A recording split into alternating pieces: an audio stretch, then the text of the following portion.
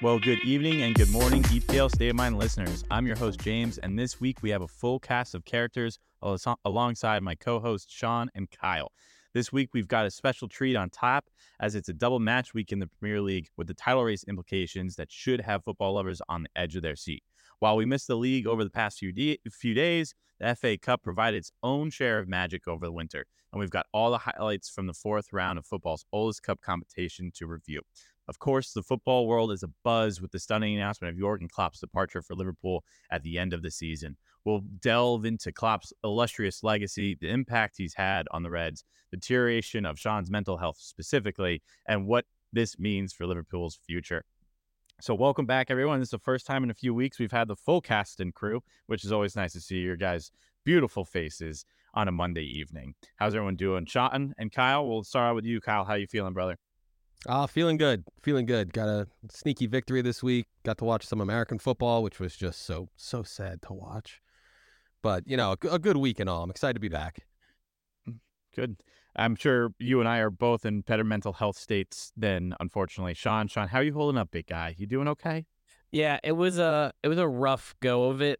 First of all, finding out that Klopp was stepping down on Friday morning, my brother sends me a text message, and I just immediately spring to Twitter, and I'm like, this has to be fake. It has to be fake. And then everything is about like, oh my God, I can't believe he's leaving.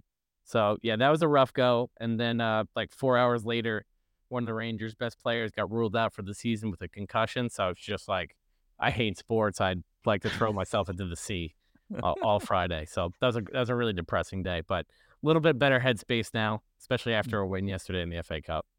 Yeah, you got to kind of let it marinate for a little bit. I like to write an angry letter to everyone and then just crumple it up and throw it away. So maybe that will work for you. Address it to Klopp and see what he does. But absolutely a sneaky win, a nice win for you guys. Another dominating force in the FA Cup for both teams, Man City and Liverpool. We'll get into that a little bit later on. But first, we have to start the episode off with the hot news like any other week. And it's just another managerial departure other than Klopp. So we're going to start off with a little managerial mayhem, as we always seem to have at the beginning of hot news. Barcelona legend and current coach Xavi has confirmed that he will not be extending his 3-year contract come June. So he has been the head coach at Barcelona since November of 2021, and since then he has led them to 76 wins, 20 draws, and 26 losses. That's over 122 games of all competitions. He's rattled up a tally of 248 points with an average of 2.03 points per game, which is very impressive. When he first came in and took over Barcelona in November of 2021, they had just finished the 2020-2021 season in third place, which was their lowest position since 2007-2008 of third. He finished the 2021-22 season, which was the first season he got back, in second place and eventually won La Liga last year. Unfortunately for him, his squad has faced many difficulties, a lot of them laying on the injuries. He's had a very, very young squad. As you'll know, we've highlighted a few of them with Agavi, and then, of course, Yamal being the youngest one at the moment, tearing up the pitch. But a lot of them have had injuries over the course of the time, and they find themselves in fourth place, 11 points back from league leader Girona, and out of all domestic tournaments. So they still have 2 chances to win. 11 points behind is obviously a big feat, especially with Real Madrid still ahead of you, but not impossible. Their biggest competition right now that they have is the Champions League, in which they're facing Serie A league winners of last year, Napoli, in the round of 16 in the Champions League. So we'll see what will be able to be maybe possibly salvaged in this season. Rumor has it that Xavi has started to lose the locker room a bit. I don't know the ins and outs of it, but he came in with a lot of respect, being a legend. And I think just over the course of the time, he's had very strict regiments. And, he's been a very, very positive influence, I think, in a lot of player developments there right now. But of course, Barcelona is not the easiest place to manage right now with a lot of financial issues going on. What type of pitch are they going to sell next year? Are they going to sell half of the field to advertise it on the grass? They're coming up with crazy ways to actually raise some funds, selling more studio space, selling more of their rights over TV, airing time, and whatnot. So I'm sure it wasn't been the easiest way. And as you can imagine, they have been relatively quiet in transfer windows over the past 2 seasons too, which will obviously disappoint Xavi in any direction that he was trying to take the team. But of course, being Barcelona currently sitting fourth is not something the fans nor owners of Barcelona will take lightly. So that's kind of the situation that Xavi has found himself in. He has said that it's probably best for himself and for the club because he's such a large lover of Barcelona that they were to part ways at the end of the season. A lot of this comes from the rules that he implemented in the club, and to help us dive into that a little bit more, I know Kyle, you have the facts for that. Yeah. I don't know if you guys remember, but when Frank Lampard came to the Premier League, he tried to implement this crazy list of rules, and it kind of backfired on him when the team didn't perform to his standards. But on the other spectrum, Xavi, he made a list of rules, and this worked wonders for the team. They included stuff like players must be 90 minutes early to practice. Staff must be 2 hours early to practice. Players must eat at the training ground. Players will be fined for breaking rules. Fines double for repeat offenses. Curfew 48 hours before a game. Travel and off-field habits monitored. Players prohibited from dangerous activities. Meritocracy. And players must maintain a good image. I mean, it's kind of military style what he implemented, but goddamn, every season that he was there, they got higher and higher until they won. So, yeah, I mean, they get paid 8-9 figures to play this game. You damn right they should be on the military schedule. I absolutely love what he was doing over there. I don't think it's going to be too hard for him to find a new team to fit into. His merit speaks for itself. He showed up, he made the team a lot better than it was, and he kept them on a tight leash. The one problem I might see is that the fight this summer for managers is insane. We have Xavi, Jurgen Klopp, Jose Mourinho, Zinedine Zidane, Hansi Flick, and Antonio Conte on the chopping block right now, ready to go to a new team this summer. Those are household names. 6 of the best 10 managers in the world right there. But one manager you don't see there is Arteta. So there's been a couple of rumors about him. You want to dive into that one? Yeah, just because, I love him so much. I think I would be right there with Sean on the Golden Gate Bridge or the George Washington on our coast, ready to go off outside of Fort Lee. But it's the second time that it's really well known that Arteta has been linked with talks of going to Barcelona. Arteta has finished just recently his 4th full calendar year with the club. He joined first in December of 2019-2020 after Unai Emery, and that he received the club in 11th place. Since then, Arteta has led the team in 210 matches of all competitions. He's got a record of 124 wins, 32 draws, and 54 losses. A lot of those losses coming in the 2019, 2020, 2021 season, where they finished 8th place in both those seasons.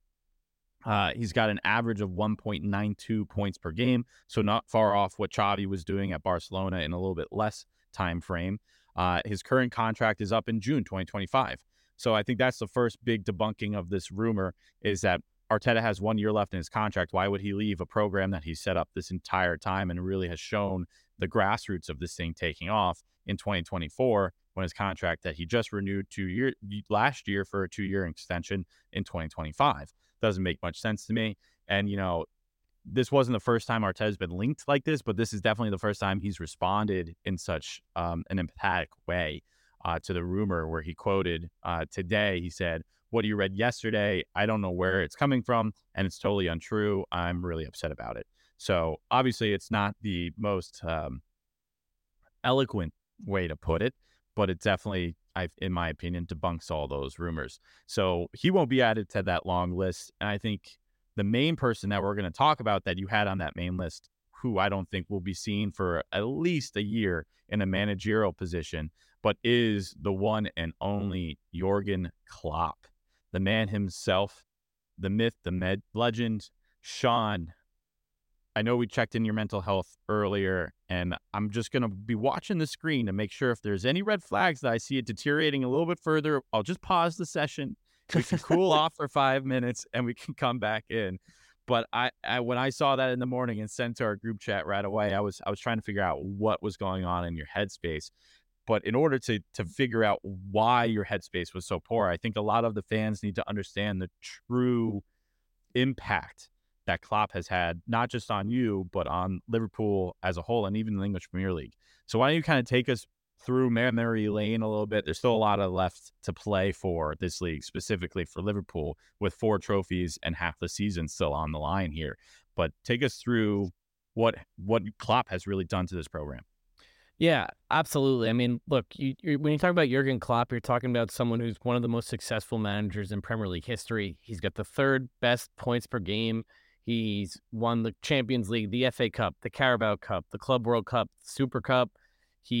But most importantly, he delivered the first title for Liverpool in the league in 30 years. But the titles don't even speak to the impact that he's had. The connection that he has with the fans, for someone who's, lives thousands of miles away, has only been in his presence 3 different times in the stands. The connection he has with Liverpool fans cannot be underestimated or, overstated. Seriously. I mean, he's just an incredible human being. I think from a tactical standpoint, yeah, he's great. But from a manager standpoint, his ability to connect with human beings is just second to none. It's a testament to, you look at all the players that he's had in the past, all the kind things they've come out and said about him. A lot of guys talk about him being like a second father figure. Like I said, when I got the text from my brother on Friday and went to news, it was like my dog died. That was literally how it felt. Like, just absolutely devastating gut punch. And yeah, I mean, I'm stunned, obviously, but some part of me knew this was going to happen one day. I think his plan initially was actually to step away last year. However, the status of the club, missing out on Champions League football, I don't think he wanted to leave in that state. And actually, he said that his wife talked him into coming back for this season. So big shout out to the Queen, Ula Klopp. We love you. And yeah, like you said, I think there's still, there's 4 trophies to play for still for Liverpool.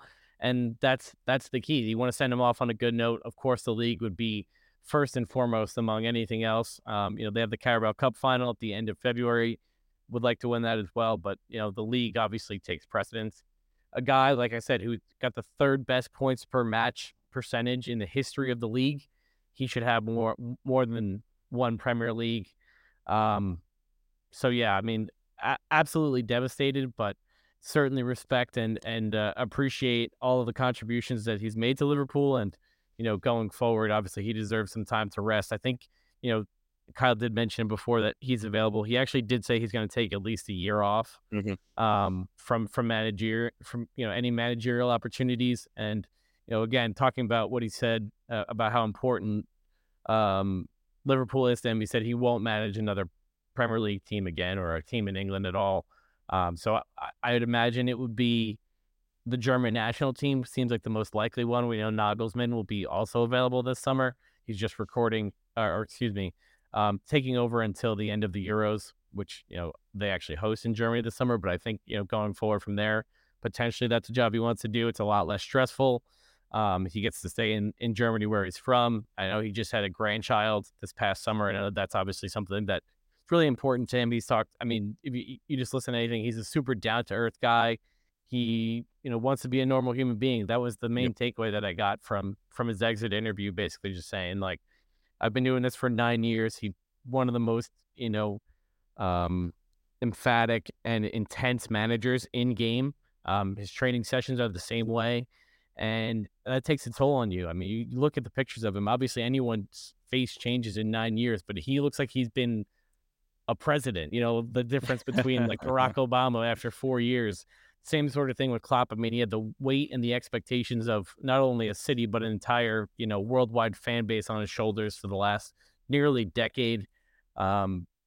Just can't say enough good things about him. I absolutely adore him, and he'll certainly be missed. Yeah, I mean, if you haven't YouTubed it already, it's about 28, 27 minutes long. It's his exit interview on Liverpool TV or whatever platform or they call their social media. And it's really great. And Johnny nailed on the head. His attitude and his mentality during the entirety of it is extremely humbling. And it's almost, you can feel his pain of being able to say this, that it's time for him to take a break. It was so much energy. And one thing that really stuck out to me was what a lot of people don't realize behind the doors of any soccer program. It's not just the regular season that these coaches and these back of house staff are working their asses off for. Jurgen Klopp says it, I think 3/4 or halfway through the interview, that you're starting to plan next season before your current season even kicks off. Yep. You're spending so much time prepping, searching for players, making sure they fit in. It's ridiculous. And the fact that he was visioning himself doing that again for next season was a surefire tell that he just it wasn't time. Fuck it, man. If I could say that I don't have the energy to do my job and I was that good for that long and I might have the setup in the future, I would do it in a heartbeat. But yeah, it's a really great interview, and I would recommend everyone to at least watch a good portion of it just to get the tone of how he connects to you through this. And I'm not even a Liverpool fan.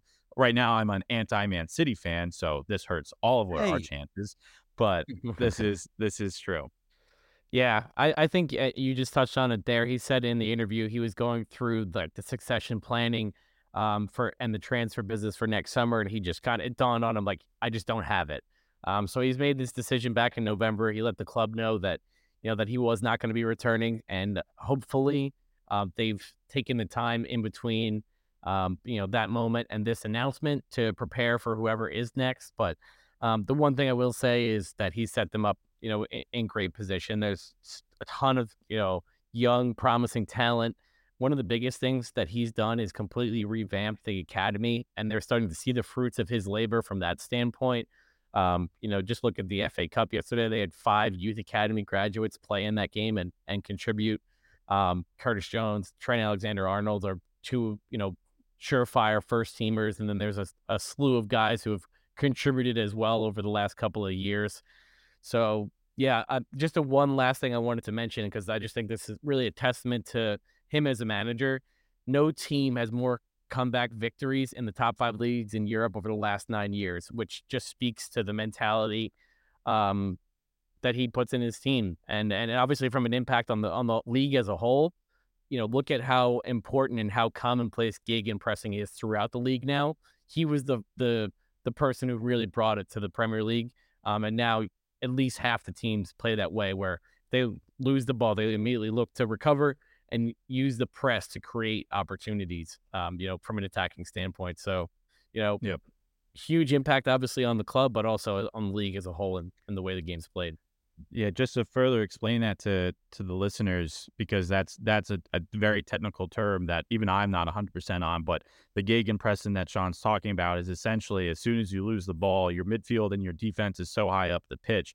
More specifically, your midfielders or your defensive midfielders are so high up the pitch, they immediately swarm around the opposing team that just won the ball to prevent a counterattack. And that's that counterattack press that he's referring to, that you'll see a lot. Like even Manchester United are trying to do it, and they're failing underneath Eric Ten Hag by booting the ball up and trying to get that press on them very quickly. But like you said, these big names or these legends of the managerial game do not leave without leaving such an impact on it. And, just to summarize his history with Liverpool, when he came into Liverpool in the 15-16, was it 14-15 or was it 15-16? Yeah, it was the October of 15-16. They finished that season in 8th place and never looked back. They finished 4th place in 16-17, 4th place in 17-18, second in 18-19, first place, which would have been probably the highest point tally as well if they won in an undefeated season, if they won that game against Manchester City. That was first place. They finished 3rd place in 2021. They finished 2nd place in 2022. And then, of course, last year was the only real blip on his radar, finishing in 5th place. And they currently sit in 1st place. So really impressive. And you have to remember a lot of those seasons where they finished 2nd, 1st, 2nd, Man City has been there. They're the only team in the past 6 seasons to have beaten Man City to the title. So without them, we're looking at an absolute Bundesliga situation here.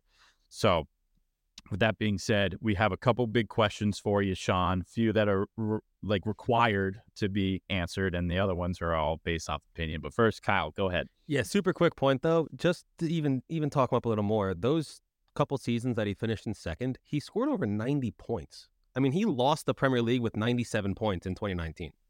That's unheard of. I mean, he deserved to win the Prem 3 times. He's one of the best coaches we'll ever see in the Premier League. And if you listen to his players speak about him, even before the announcement, you'll never hear a bad word out of their mouths. He helps them on and off the pitch. And that scene, I mean, look at the players. Look at them. They change their appearance when they get the Klopp. Their teeth get whiter, straighter. Like it's unbelievable what he does for these players. Yeah, But I'm sorry, I misspoke, Kyle, but that was the great point that you said in the season 2018, 2019, when they finished in second place, 1 point behind Man City. That was the season they only had one loss.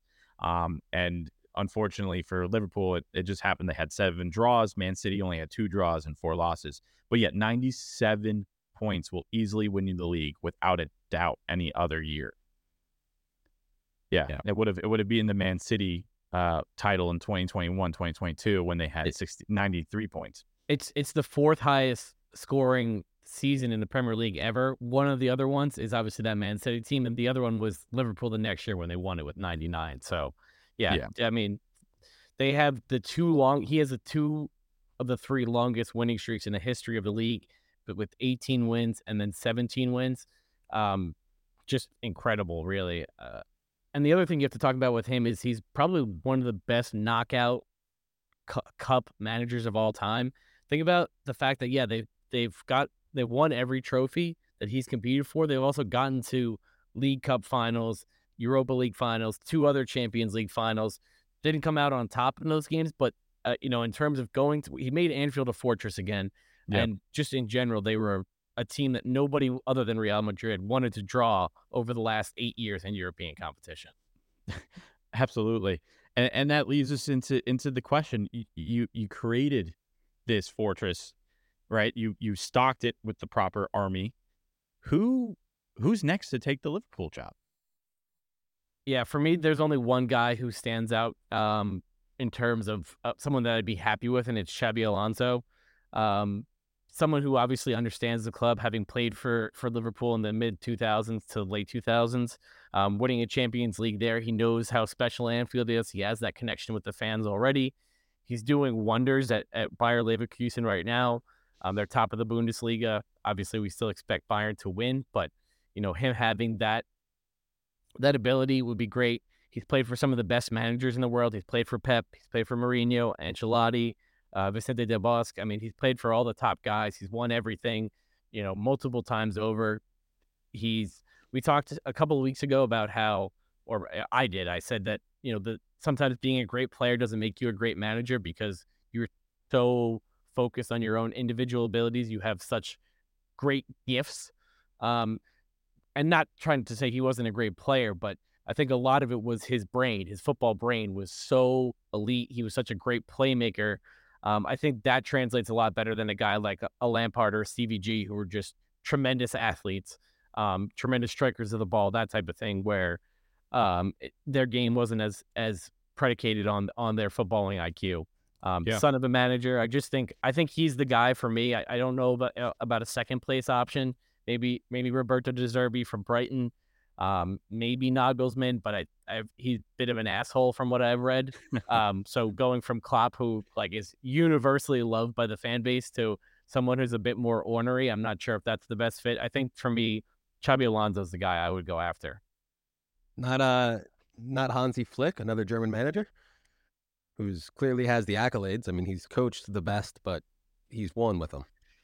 Yeah, no, listen, I understand obviously Flick, but I think his stock has fallen quite a bit after his time as the German national team manager and the disappointment they had at the Euros in 2020. Also, he's not going to have the same connection with the fans. He has no connection to Liverpool previously. I know Klopp didn't, but he built that almost immediately, the goodwill that that he brought. Xabi Alonso, I think fans will be a lot more patient with someone who is an ex-player, who's a young manager, who has a high ceiling and room to grow overall, and also instills a lot of the same principles. He's a big fan of counter-pressing as well. So I think he makes the most sense, but we'll see. I mean, that could help out a lot, because the next question that we have here is, what does this mean for the future of Mohamed Salah, Virgil van Dijk, Trent Alexander-Arnold, who all have 18 months left in their contracts? The wrong coach could really shy them away from continuing their program here. So it's very important. So the question to you, how much impact do they have possibly on this selection? And then even if they don't, what does it mean for them? Absolutely. Yeah, this is the first question. Once I finally got over my grief And people started talking about this today. This kind of started making the rounds yesterday and today. Van Dijk's basically said he'll have to see. It's a wait and see. And listen, all three of those guys deserve the right to reserve judgment based on who the manager is. I mean, if they bring in Roy Hodgson, all three of them are the fuck out of there. You know what I mean? Yeah. Not saying that he's actually the pick, but someone like that, where it's not that exciting. They also have to know what role they're going to play. So perhaps they bring in a manager, and the manager says, "Oh, I'm going to a system where, I only play with two strikers up front. Salah doesn't fit what I want." Or, I mean, I don't think there's a scenario where Virgil van Dijk doesn't fit what you want. He's the best center back on the planet. So no matter what your system is, he works. Trent, even, I guess, hypothetically, depending on what a manager is looking for, maybe they don't have a place for him.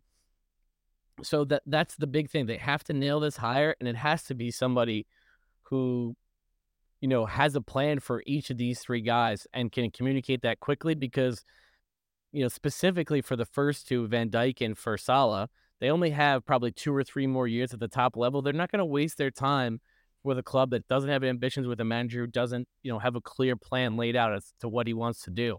So certainly I don't want them to leave. I think, despite the money that you could bring in for either of them, specifically Van Dijk, it would cost more to replace him than just, than money. You know what I mean? The leadership that he brings, the individual ability. I think there's just such a gap between him and the next best center back, just based on, his ability at the back, his leadership, his ability and aerial duels.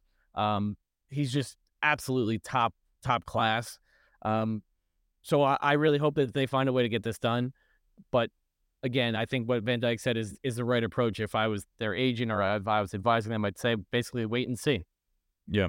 Yeah. I mean, with Virgil van Dijk, he's 32 years old. He's still got a couple more years, like you said, but just saying that age, he exudes experience and leadership. So like you said, he's a little bit more central of a position that, everyone has a center back in their field. But of course, I mean, this is going to be a challenge for them to overcome. How do you feel about the timing of the interview / announcement? You still, like I said, you still have all 4 trophies on the table for you: the Premier League, Carabao Cup, FA Cup, and and Europa League. You still have those 4 major trophies for you. You're in first place. You were a little bit past halfway through the season now. Timing of it, what do you think? Yeah, that's definitely unfortunate. I guess it had to come out at some point, and he didn't want to just finish the season and say, "Hey, I'm leaving." I guess, he felt like he indebted to Liverpool fans. I guess this is also something that's been under wraps from a media standpoint, that for a couple of weeks people may have known, and maybe they had reached out and said, "Hey, let's, can you give us time?" So it can go one of two ways, right? It could derail their season. They lose a bit of focus, or it could serve as a galvanizing thing. Everybody kind of unites around him and finishing on a high note, which, knowing what I know about the mentality of these players, I think it should be the latter. Yeah. Easier said than done. And obviously we'll know, a month from now better what the impact is on the players. But that, I certainly expect that they're disappointed probably in the moment, but that they want, they love him and they want to send him off with at least a couple of trophies. Like you mentioned, they still have everything to play for over the last 4 months of the season. Yeah, absolutely. And, being one of those giants and the coaches and managers of the Premier League, I'll pass this one over to you, Kyle, because there's most likely going to be a similar situation for Pep Guardiola over the next year as well. His contract's up in 2025. What impact do you think that this will have on the Manchester City side, being this is probably the largest rivalry between Man City and Liverpool, non-geographical? I hate it. I absolutely hate the announcement. Pep said near immediately that Klopp was the biggest rival he's ever had. I mean, we're talking about a guy that played in the top tier of Germany, Spain, and England now. So that is high praise out of Pep Guardiola. Pep's been talking about wanting to go coach internationally in the near future. That's his next step. With this announcement, I think it's leaning that he leaves at the end of 25 now, which I'm not happy about, because, he's got players on City tethered to him, not the City to him, such as Kevin De Bruyne, in my opinion. So I think that this announcement's going to impact a couple teams, but I genuinely believe Pep is going to leave now because of this. But Sean, one nice saving grace here is at least you got to see him live twice this year. Three You can times. say 3 times. Yeah, that's at least something. You can say you got to watch him on the sideline. And, speaking of him on the sideline, he had his first home game since the Yeah. announcement. I'm sure you guys watched it, where you Mhm. actually got to see Jurgen Klopp. And it was the first time I've ever seen him emotional, ever. Sean, watching that, what are your emotions when seeing Jurgen Klopp get that feel? Yeah, it's tough. Like I said, you can just, and he knows how much the fans mean to him. He usually gets really pissed off when they sing his song, which is "I'm so glad that Jurgen was a Red." He'd be like, "Sing the player song, don't sing my song." I think he knew how emotional it was for, for Scousers and for Liverpool fans in general, and didn't have anything negative to say about it. He's like, "Okay, you can sing my song, but only after the game, before the game. Like, let's keep the focus on the players." Again, which just shows the humility that he has, and he's always kind of deflecting the attention back onto his players, except when it's a negative. Then he takes the brunt of it.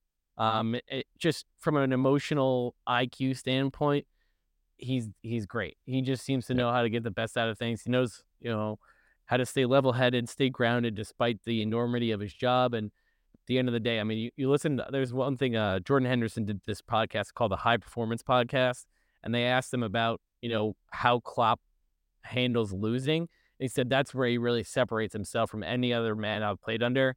He puts everything into perspective so well, and he's so positive and encouraging that you really believe, like, after you lose, we'll be back. They lost the Champions League final in Kiev to Real Madrid in 17-18, and he said the players were like devastated, and he said we're going to be back. The next year they went back and won it. Just speaks to the belief he instills in his team and the impact that he has on his players.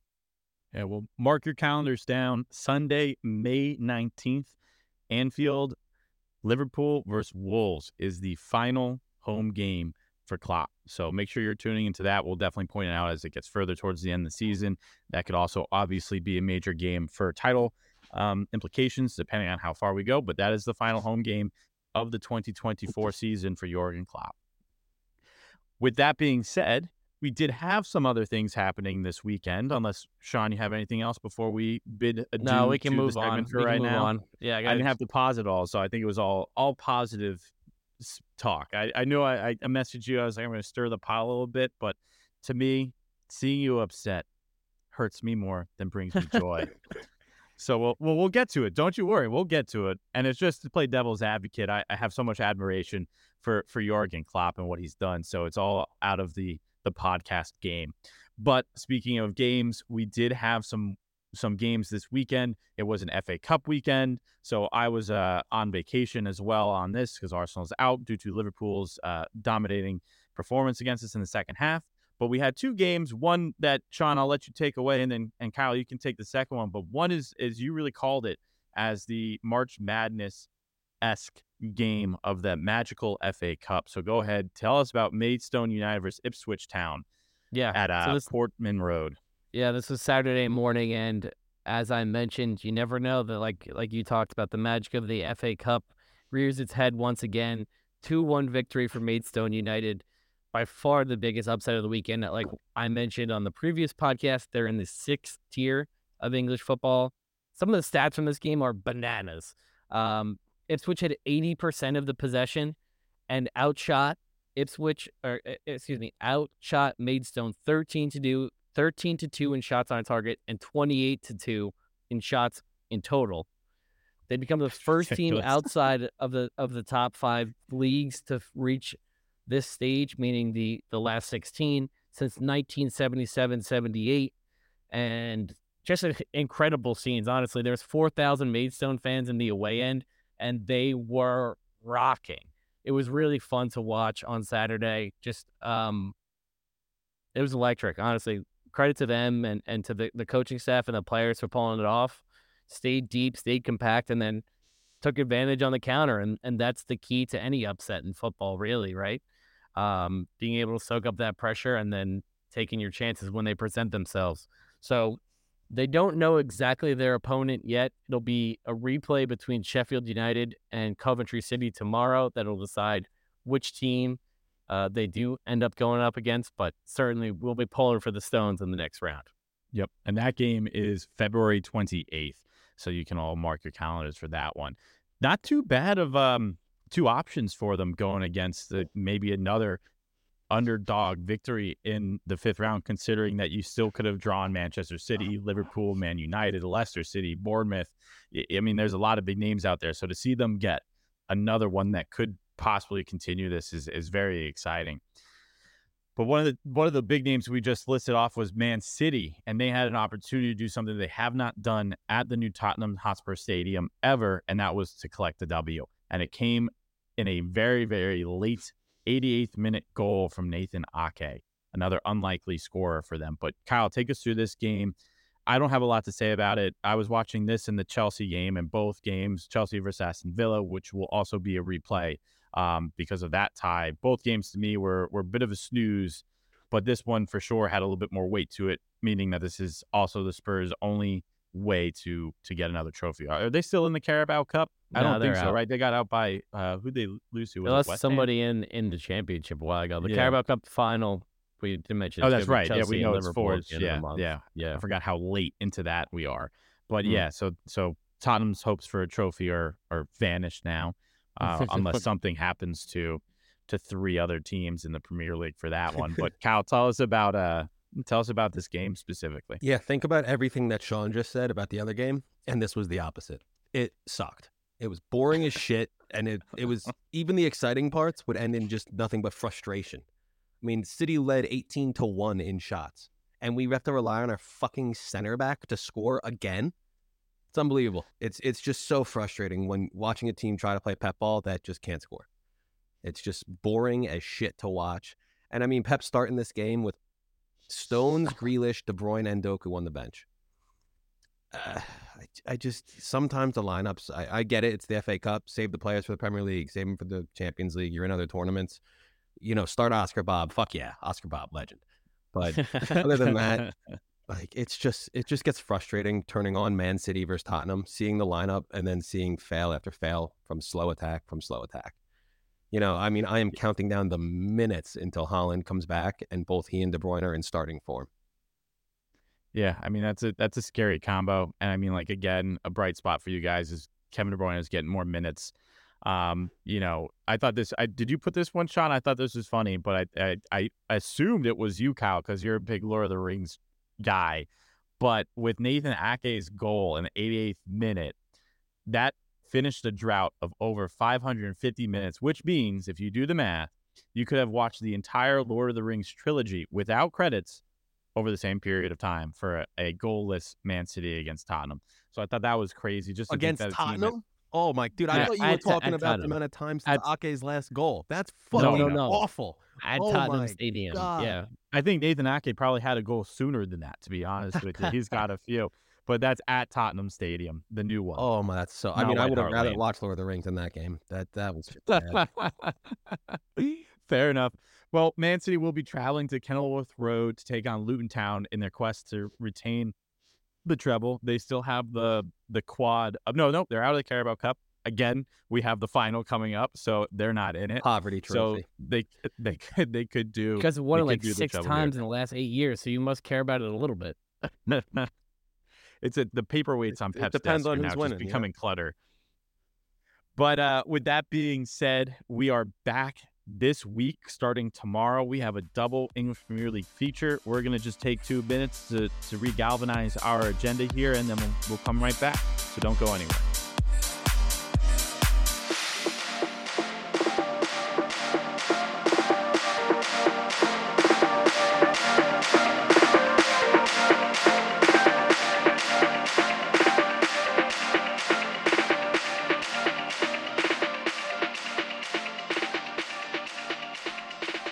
So as James mentioned, we are back this week with a double match week in the Premier League.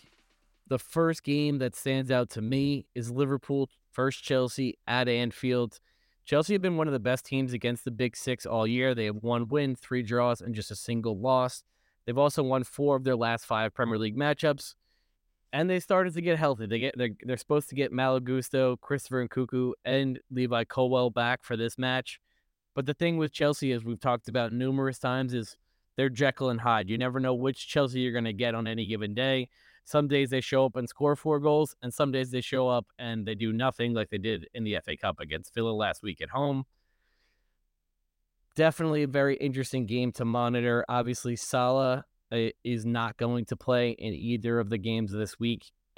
Egypt did get knocked out of AFCON, but he's out with a hamstring injury. The last 7 matches between these two games have ended in draws, including 2 scoreless draws in the FA Cup and Carabao Cup semifinal a couple of years ago.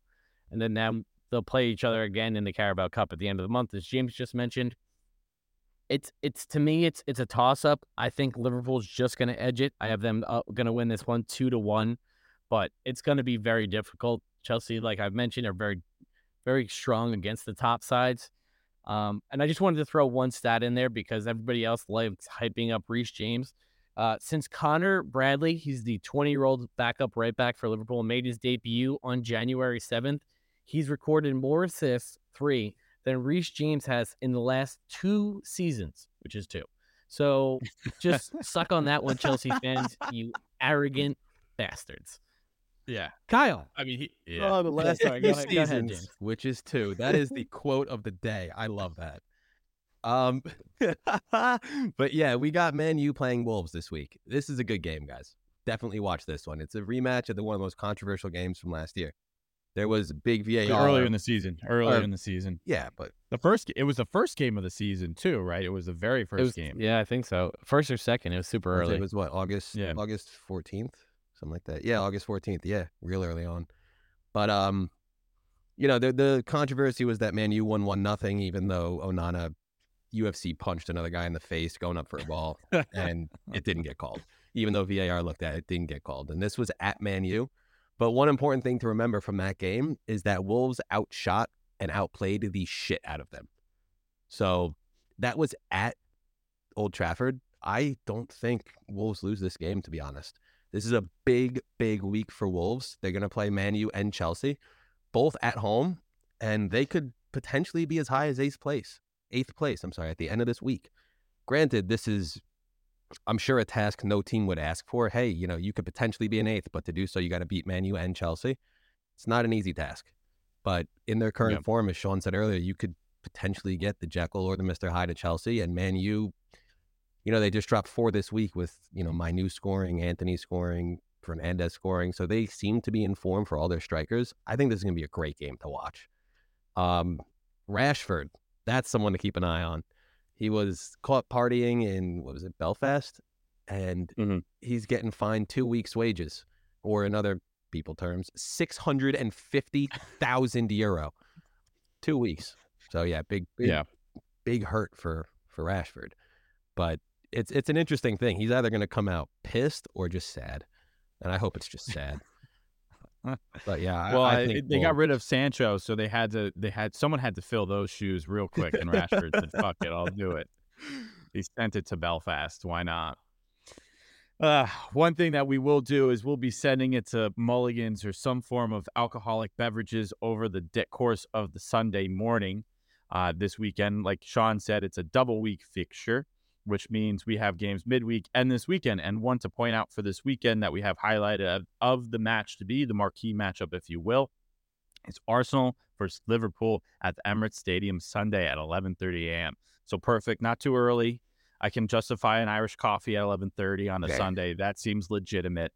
And I'm going to need at least 2 or 3 other drinks with this one based off of the reverse fixture that we had earlier in the season at Anfield, which I think Sean and I both, and Kyle, we all agree, that was probably one of the most intense games that we've had this season so far. That ended in 1-1 after an early goal by Gabriel, who's in goal-scoring form still, so maybe he'll get another one.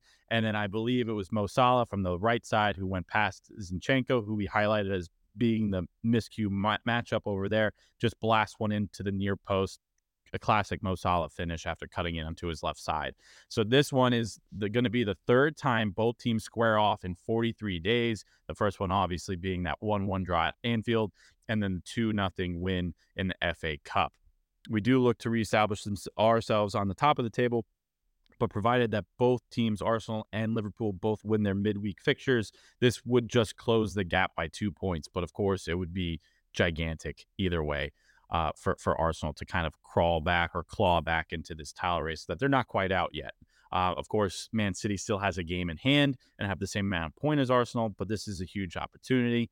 Like Sean mentioned before, Liverpool had a massive boost over the past couple of days with Trent Alexander-Arnold, who I was not expecting to be back for this game, has made it back to the substitution roster and was playing in the game this weekend for the FA Cup. You have Big Dom Szoboszlai back as well from training, and even Andy Robertson found himself on the substitution list over the weekend. I don't know. I didn't notice if he got playing time. He got on late, so I think Trent and Szoboszlai got 30 minutes, and Robertson probably played the last 10 to 12.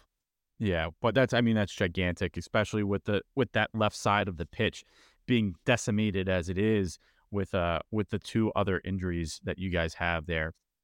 But with that being said, Arsenal are potentially handed a big boost too. I mean, we did have Zinchenko come back, which in my opinion is gigantic for the flow of play, for our ability to create more. He, as much as people say he's a defensive liability, I personally think that his offensive prowess is much more worth it on that side than the lacking of defending ability. But one big one that we could see for the first time or the second time of the season is Thomas Partey coming in and returning for Arsenal, which would be huge, major boost for a side that dominates Liverpool's midfield 9 times out of 10. Liverpool, like Sean has mentioned, I like you throwing that one in for me. I appreciate that. I just remember it so vividly from the episode I wasn't on before we played the first time. You know, we have played twice, and it was 50-50 in possession the first time, and then I think Arsenal did have the midfield in the second game, but it's just interesting. So we'll see if that actually holds up to being true. I think that this would be, we talked about earlier in the podcast what the three lineup in the middle for Arsenal would be if it was Partey, Rice, and Ødegaard. I think everyone would it would be very hard to say that that's not top 2, top 3 central midfielders in the league. And I think it's really someone that can kind of solidify it.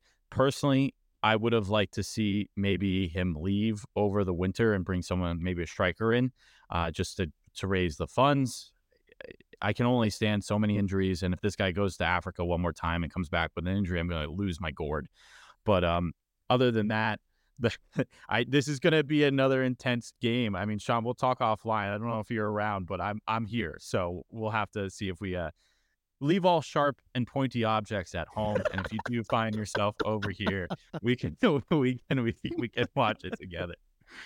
Listen, James, before you lose your gourd, gotta ask. I ask every time. You guys got predictions for the game? The head-to-head? Fuck, man. I'm gonna say it's gonna be 2-1 Arsenal because I need the win. We need the win, and I think 2 goals.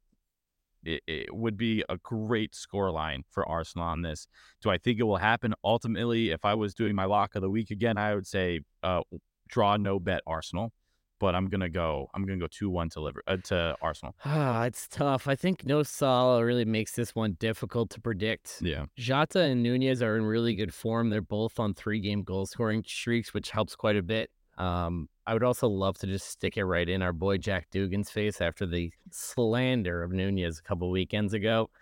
But I'm gonna. I was there with him. I'll take some heat on that. I was there with him. I will say though, I think it's going to be a repeat of the match from a month or so ago. I think it's going to be a 2-2 draw this time, but I just think these teams are too evenly matched. It's going to come down to fine margins. The one advantage I would say Liverpool has is just in open play. They're a bit more dangerous and free flowing, but Arsenal, like we've talked about, have the best set piece offense in the league, and I think that could rear its head once again, whether it be Ødegaard with a direct free kick or a corner to one of the center backs or Rice. I expect that to pop up at some point, but yeah, I think I'm going to go for a draw on this one.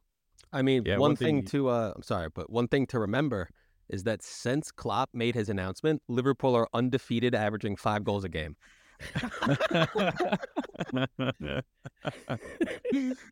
It's true, and Arsenal have not won a game since. So I mean, it's all valid. It's all valid. He's speaking facts. Yeah, it's true. one fact that I'll give you as well, Sean. So if Nunez score, I'll be upset. But if Jota scores, I'll just off myself because it seems to happen every time he plays against us. So I'm looking forward to this game a lot. I hate that it's a Sunday game because it's literally gonna, if it ends poorly for me, it's gonna end the Sunday early, and the Sunday scaries will hit pretty hard. But it is a double week fixture, so there is one other game that I'm throwing out there for the weekend to watch. It is a little early. It's 7:30 in the morning. It is Everton versus Spurs at Goodison Park. The Spurs have not won at Goodison Park since December of 2018. So I thought that was a really interesting one. Just another possibility of a banana peel for Tottenham. And, they'll still be without Son, but they will most likely, we'll probably see more time for James Maddison, who we've highlighted as one of the signings of the year for the Spurs. Who have done a lot of work on and off the pitch. So keep your eyes out for that. With the double week fixture here, we do have a lock of the week. And Sean, it's your turn. So what do you have, my friend? Yes. So I have selected Aston Villa to beat Newcastle at Villa Park. You have to remember this game. The reverse fixture was a 5-1 victory for Newcastle on the opening day of the season. But we've talked about it several times throughout the year. Villa have the best home record in the league, and Newcastle had the 19th best, aka second worst road record in the league. I just think with the injuries that they have, the form that they're in, losing 4 straight, I can't see them winning this game at Aston Villa. Villa Park's become an absolute fortress, and the odds are pretty good. It's only -110. I actually thought it would be worse.